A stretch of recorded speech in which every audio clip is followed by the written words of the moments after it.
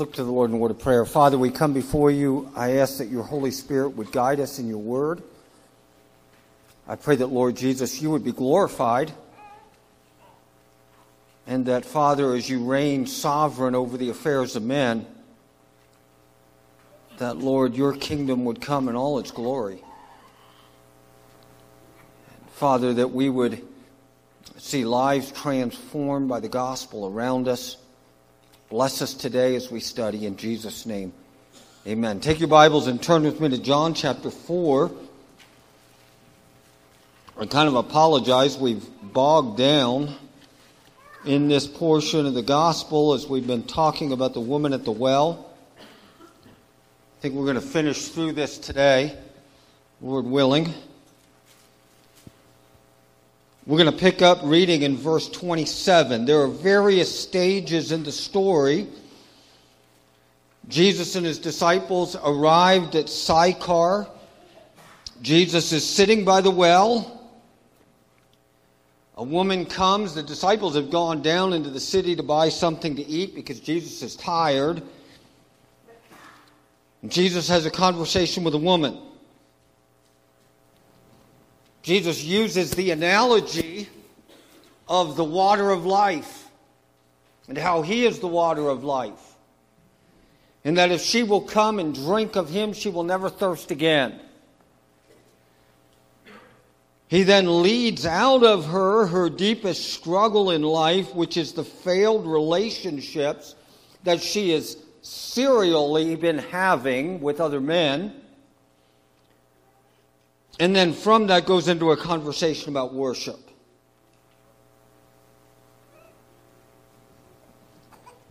And then in verse 27, the disciples get back. When the disciples get back, they are marveling. They are amazed. This isn't something that commonly happens in their world. So they're amazed. They're amazed that he was talking with a woman, but no one would dare say to him, "What are you seeking?" or "Why are you talking to her?" Notice the next thing, because it obviously tells us that John is an eyewitness of the event.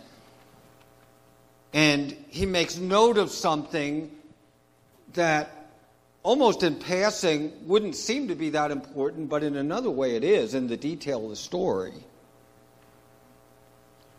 So the woman left her water jar. She came to draw water. She leaves her water jar. She goes into the town and she says to the people in the village, "Come, see a man who told me everything I ever did. Could not this be the Christ?"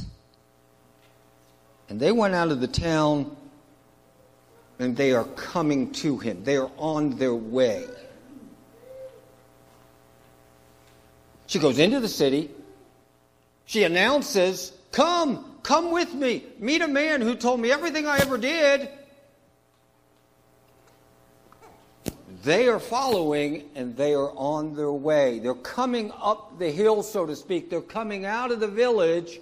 They are journeying towards Jesus, although they have not yet met him. Meanwhile, the disciples are urging him and they say to him, "Rabbi, teacher, eat." But he's saying to them, "I have food to eat that you know nothing about."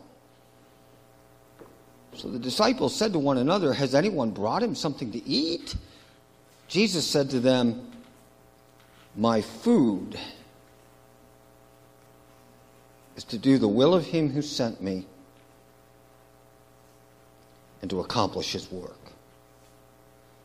Do you not say, 'There are yet 4 months and then will come the harvest'? Look, lift up your eyes." He's literally pointing them to the people who are coming out of the village on their way, journeying to Jesus.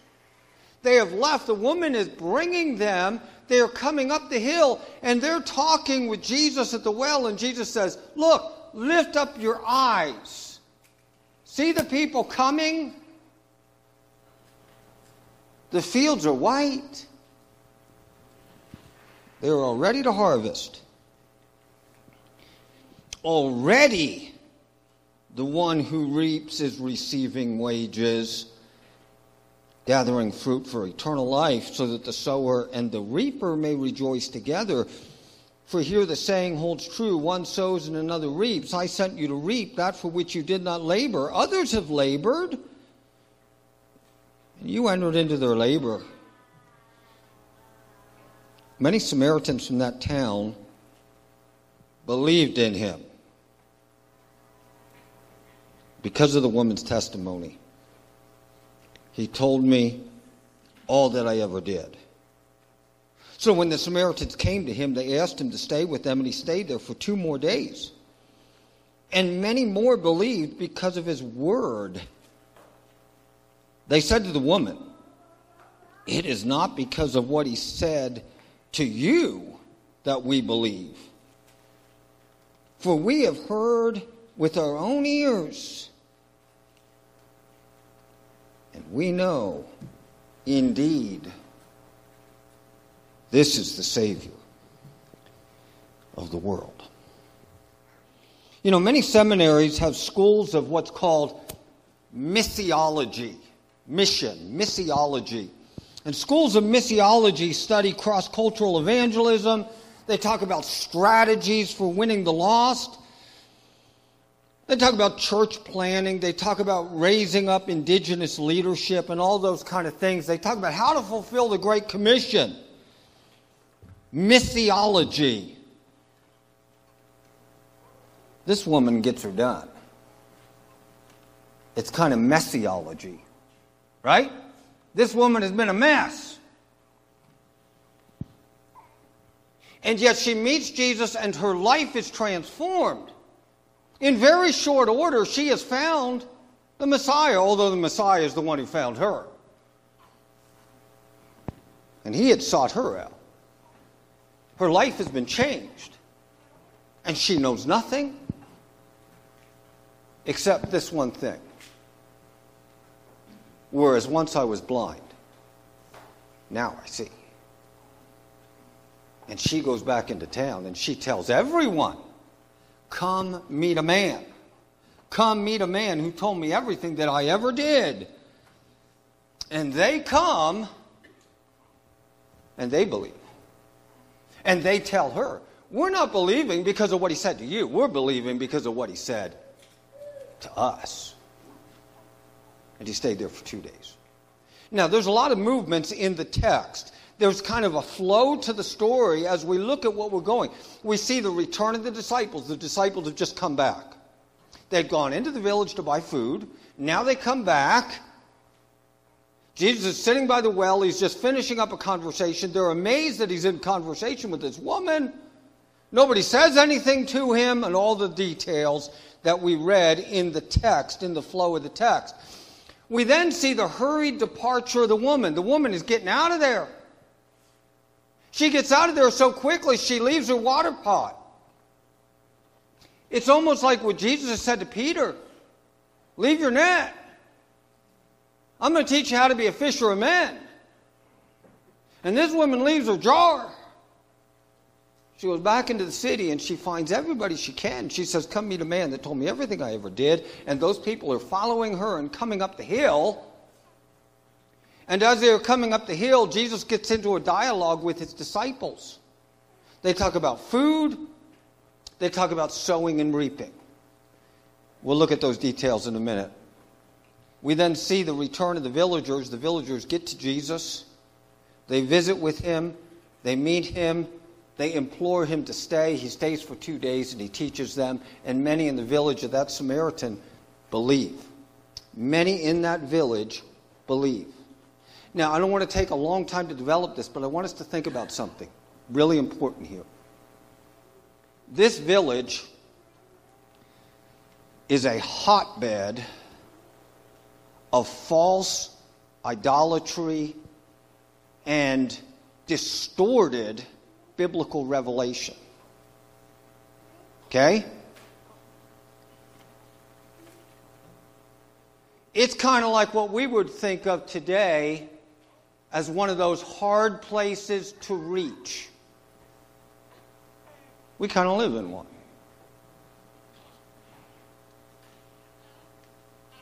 But you know what? It is no issue for Jesus.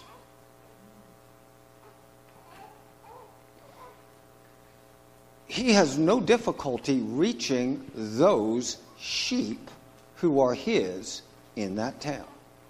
Amen. He gets them. It's important we realize that. Sometimes we give ourselves a pass. Like, well, we just live in one of those places that's kind of hard to share the gospel because people have heard it all. And maybe they have their own set of presuppositions about what the Bible means. And they maybe have their own lingo. And we kind of talk at each other with a different set of definitions.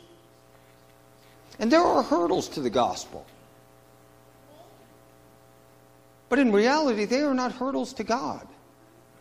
God is powerful. He can and He will save. But He has told us to do what? Look. Lift up your eyes. What happens to us? We get busy and we get diverted. And we lose the gospel edge. And Jesus comes back to us and says, look, here's your priority.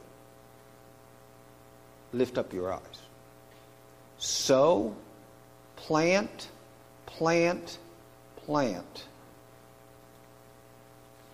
And there will come a harvest. Now, as we look at this, there's some things that I want to think. And this is the big point I want to get across to us this morning. There are two qualities in this text that we are studying. That if they are true of us, if I own these things, they will set me on a path to God's blessing. And I want to take the text and just develop them for a minute this morning. These two qualities. Young people. We got a bunch of kids graduating. We've got kids that are not yet graduating but are getting close to that next stage in life. Kids that are growing up in our church. I want to stress, this is important for all of us. It's not like you get over this, okay, adults? But kids, when you map out your life and you look at your life in the direction that God is taking you, and you are commencing on a journey, you are either going to, there's two roads that diverge in a yellow wood, right? And I could not be one traveler and travel both. You're either going to find yourself on a road of life that God blesses you. Your life will not be perfect, and you will have difficulties. And you're still going to struggle, but you will find yourself on a road to God's blessing. Or you will make a different set of decisions, and you will put yourself on a road that God does not bless. And He kind of takes His hand off you. And you'll bring sometimes great sadness and misery into your life because of decisions you make. That's true of all of us as adults, but especially true of young people as you're getting a start.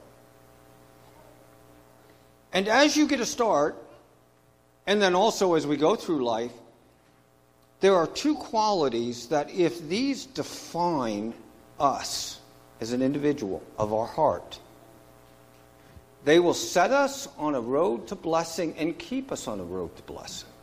Here's the 2 points I want to make this morning. Number one is a heart of worship. A heart of worship. We saw that in the text, and we'll talk about it again, where Jesus says to this woman, God is seeking not just busy people doing things for Him. God is seeking what? Worshipers. Worshipers. A heart of worship. Number two is a hunger to do God's will. Not your own will.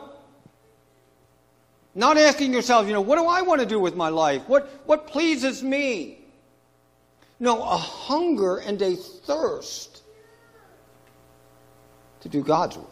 What did Jesus say? You don't know what I've been eating. He says this to his disciples. You don't know what I've been eating. My food is to do what? The will of him who sent me. And to accomplish that work. So we want to look at these things. Let's talk about these qualities that put us on a path towards blessing. First of all, we've been talking about worship when Jesus was in conversation. And we didn't read those verses again this morning. But if you look back, remember in verse 19, it kind of began when the woman says to him, I perceive you are a prophet. And then she asks him a question about worship because her ancestors were worshiping on Mount Gerizim. And there was a temple there that God had knocked down, because it was a false temple. And so John Hyrcanus came in with an army and knocked it down during the period of the Maccabees. And yet people in Samaria are worshiping not in Jerusalem where God had commanded them at the time. They are worshiping on these high places in the hill country of Samaria. And so she asked him a question, where are we to worship? You Jews say it's in Jerusalem. We say it's up here. And Jesus goes, and what did he say? Well, there's coming a time when it's not going to really matter. It's even now come. Because true worshipers will worship in what?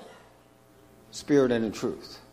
And so true worship, we talked about this last week, happens when our head, truth, when we have in our head the truth of God's word and we understand the gospel and we've been born again and we are worshiping God in truth, and then my heart, spirit, sincerity, genuineness, a longing that comes from within me is in the same place. You can be in this place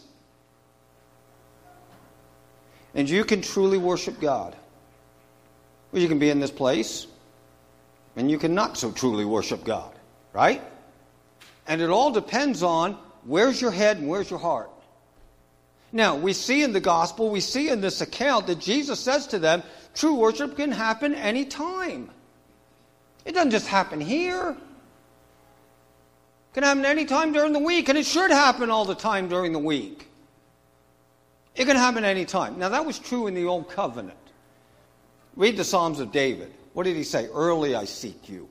When I'm in bed at night, my heart is longing for you. David was worshiping any time. He didn't just go to the temple to worship, but there was still a focus in the Old Covenant on the place of worship. And so we also see here, not only is it a day, it's not just confined to one day, it can happen anywhere. Anytime, anywhere. It doesn't matter where you are or when you are there. Your heart can engage with God in worship.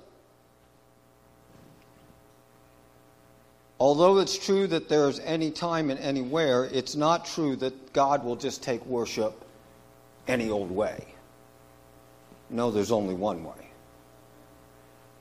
You can worship God anytime and anywhere. But if you will worship God in truth, you must worship him in one way. And that is through Jesus Christ. He alone is the one that we worship the Father and through the Spirit, him. One way. Jesus said, I am the way, the truth and the life. No one comes to the Father but by me. So true worship can happen anytime, it can happen anywhere, but it can only happen one way. This little paragraph, I think I've shown it to you before, that John Piper wrote in his book, Let the Nations Be Glad, has been one of the most revolutionary passages in a book, a human book, to me personally, in my life. Somehow, the book is Let the Nations Be Glad. It's a book on missiology. But he begins the book by saying this: missions is not the ultimate goal of the church. Worship is. Missions exists because true worship doesn't.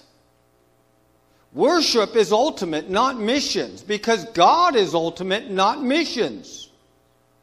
When this age is over and the countless millions of redeemed fall on their faces before the throne of God, think about this. Missions is done. But what continues? Worship. Because God is ultimate. Missions is not the ultimate goal of the church. Worship is. Why do we engage in worship or in missions? Because there are people who do not worship God in truth. And they need to hear the message. So number one, when we think about this, our life should be defined by a seeking after God in worship. This week on Thursday night, I went to hear a guy speak up in Jackson who was visiting there. He's the, I got to get it right, Executive Vice President of Student Affairs or something at the Master's College in California. And it was a group gathering, and I went to listen to him, and he brought a tremendous message on 2 Chronicles chapter 12 and on the life of Rehoboam. And I put this verse up because it really, I mean, it was like an arrow driving into my heart. What God was teaching me through this guy as he was preaching on Thursday night. But he drew our attention to King Rehoboam. You know the guy became an abysmal failure and he split the nation. But look at what it says here. So King Rehoboam.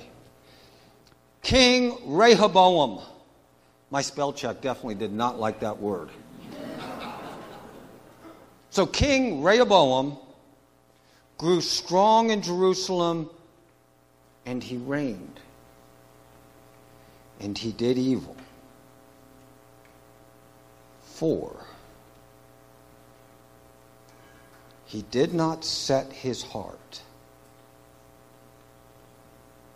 to seek the Lord. Think of the cause and effect there.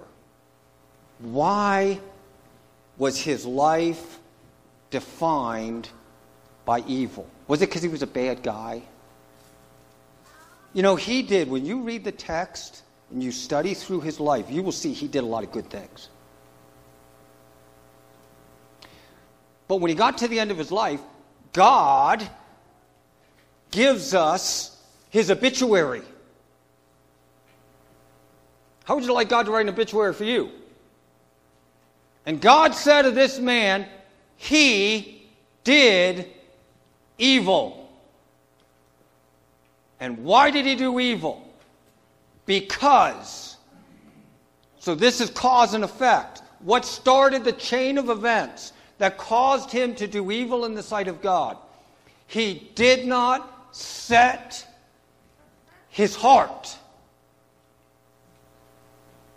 to seek the Lord. To seek speaks of intentionality, doesn't it? To intentionally pursue someone or something. To seek it. Do you remember, guys, that woman that you're sitting next to that is the mother of your children? Do you remember the first time you saw her? And something went off in your heart? And there was like fluttering in your belly? And it just didn't happen by osmosis that you just got married. Did it? It wasn't just dumb luck. What did you do? You set your heart to do what? Seek her. You did what? You intentionally pursued her. And in the end, you were able to do what? Marry her, raise children with her, and build a home. And that all started because you did what? You set your heart to pursue her.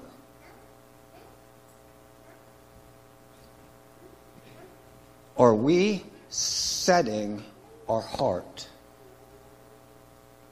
not just to be religious, not to be good, to seek the Lord? That should define our life. Second one is a hunger for God's will. What are you hungry for? Big Mac? You won't get one in this town, will you? Got to drive to Idaho Falls if that's what you like. But what are you hungry for? Jesus' life is defined by a hunger for God's will. He says, He has sent me, and I will accomplish it. He is pursuing it with dogged determination. He sets his face like a flint. He has a hunger for God's will. Now, think of the metaphor. Think of the kind of figure of speech. We have food and we have God's will.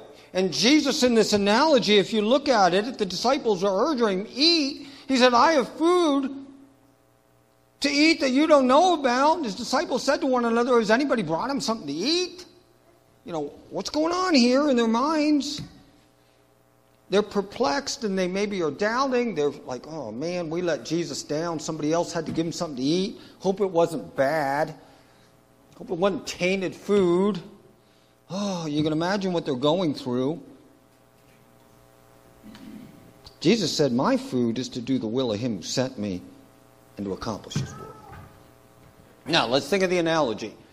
Food basically does two things for us. Number one, it sustains us, doesn't it? It sustains us. You can go for quite a while without eating. By the way, you will lose weight. If you want to go on a diet, it's a good way to do it. I had to do this, because of what happened to me physically. I just got to a place where I couldn't hardly eat. Well, you know what happened? I went from 195 pounds to 130. It just happened. Why? Because I couldn't eat. Because food sustained me. I got very weak. Very weak. In short order. Food sustains your life. If you don't eat, you can't live. Right? You need it. It sustains you. Now think about this. What sustains us in life? Is it just being able to, get time off, take a vacation? You're depleted. You feel it in your soul. How do you get, reinvigorated? Jesus is weary sitting by the well. What reinvigorates Jesus? Doing God's will. Doing God's will is what sustains. Doing God's will is what brings what? Secondly, satisfaction. Satisfaction. There's nothing in this world that will satisfy your heart, kids, like living in God's will. If you want to find true satisfaction and meaning in life, it's not found in money. It's not found in fame. It's found in Jesus and doing the will of God. So food, God's will, number one, sustains us, and number two, it satisfies us. God is telling us there, you want to have real satisfaction in life, pursue me and do my will. Those are the defining qualities. Then he comes to a place, well, let's just talk about this. This is truly exemplified. Amy and I were talking about this just this morning, and I had to build a new screen and put it in my presentation because Amy was blessed by this, and I thought, man, this was good. This was truly exemplified by Mary, the mother of Jesus. She's just going through life. Young maiden, living her life, doing her thing, and an angel comes to her and says, God has chosen you, and your life is never going to be the same going forward, dude. Right? You're going to bear the Messiah. Well, I don't really want that. That's going to screw everything up for me. How am I going to explain that? What did she say? What did she say? Let it be to me as you have said. That proves what of her heart? She was not seeking her own will. She was seeking whose? God's. So Jesus comes to the place. Oh, this is another one. Already the one who reaps is receiving wages. Why is this important? Jesus says this is connected to this idea of food. You don't have to get to heaven to reap a reward. You will reap a reward here and now if you are faithful in doing God's will. So Peter puts it this way. After the story of the rich young ruler, Peter goes to Jesus and says, look, I know the rich young ruler, he just walked away. He didn't leave everything. But Peter says, look, we left everything to follow you. And Jesus said, I assure you, there is no one who leaves house or brothers or sisters or mother or father or children or fields because of me in the gospel who will not receive 100 times more now at this time. Houses, brothers, sisters, mothers, children, fields. Oh, by the way, you will get persecuted, but you will get eternal life. And many who are first will be last, and the last will be first. You don't got to wait to get to heaven to get a reward. All you got to do is be faithful and serve the Lord now, and you will have something to eat that nobody else understands. It will bring you satisfaction. And you will receive 100 times more now than you could ever dream. He closes with a command. There is a concluding command. He says, look, lift up your eyes. He talks about sowing and reaping. He says, pick up your eyes from what you're doing. Look out there. There are people who are coming to me, and we must sow and we must reap. Now, when you think about sowing and reaping, we've got to finish this quick. Here's a principle. He that sows, this is 2 Corinthians chapter 9, if you sow sparingly, do you get a big harvest? Do you? If you chintz on the seed, do you get a big harvest? No. I was thinking about this yesterday.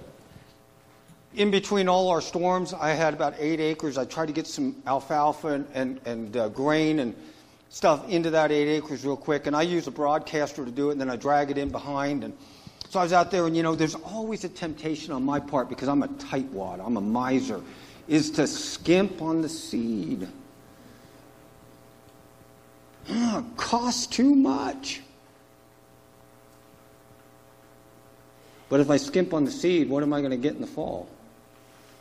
I ain't going to get much of a harvest. I got to put up the money up front. I got to invest, even at great cost, if I expect to reap bountifully. Amen. Look, we are not going to reap bountifully for the kingdom unless we go out there and we sow seed.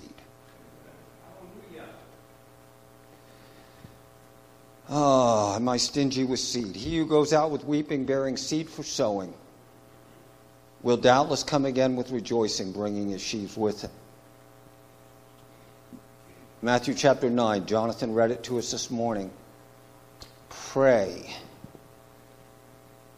the Lord of the harvest that he would send out reapers into his field. I was reading the other morning an article that was posted on the Gospel Coalition's devotional by a guy named David Platt. David Platt wrote a book called Radical. Maybe you've read it, seen it. He's a well-known pastor. Excellent article. He just got back from a trip to the Amazon. He went down there with a bunch of trekkers, and they went with a side goal of doing evangelism. And they trekked up the Amazon and saw a lot of cool things and were able to share the gospel. And he shared this story that just riveted me and made me really think, and I'll bring the message to a close with these thoughts. They're sitting around the fire one night. He's got all these guys who have taken them on this trek. And it said the following night around the fire, one of the guides, his name was Lewin, recalled some of the stories that I'd been sharing. And Lewin said, when you were telling those stories, he said, I had an unusual feeling inside. Like my heart was beating out of my chest. These stories have that kind of effect on people, I said. Then my fellow trekkers and I took turns sharing the larger story of the Bible, the good news of how Jesus lived a sinless life. He died a sacrificial death for sinners, and he rose from the grave in victory over death. On the last night of the trek, Beato spoke up again. Beato said, when you share these stories about Jesus, I feel like I have a dirty heart. Is there a way my heart can be made clean? That's the good news about Jesus, I said. The reason he came was to give us a new heart. And then here's the gripping part. That's when Lewin said words I'll never forget.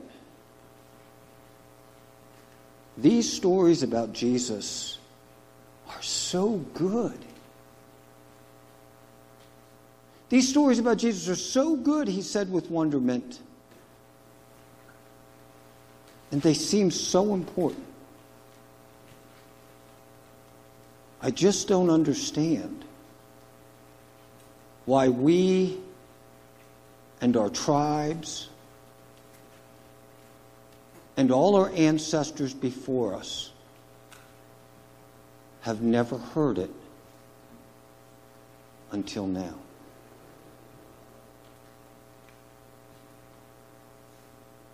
They seem so important.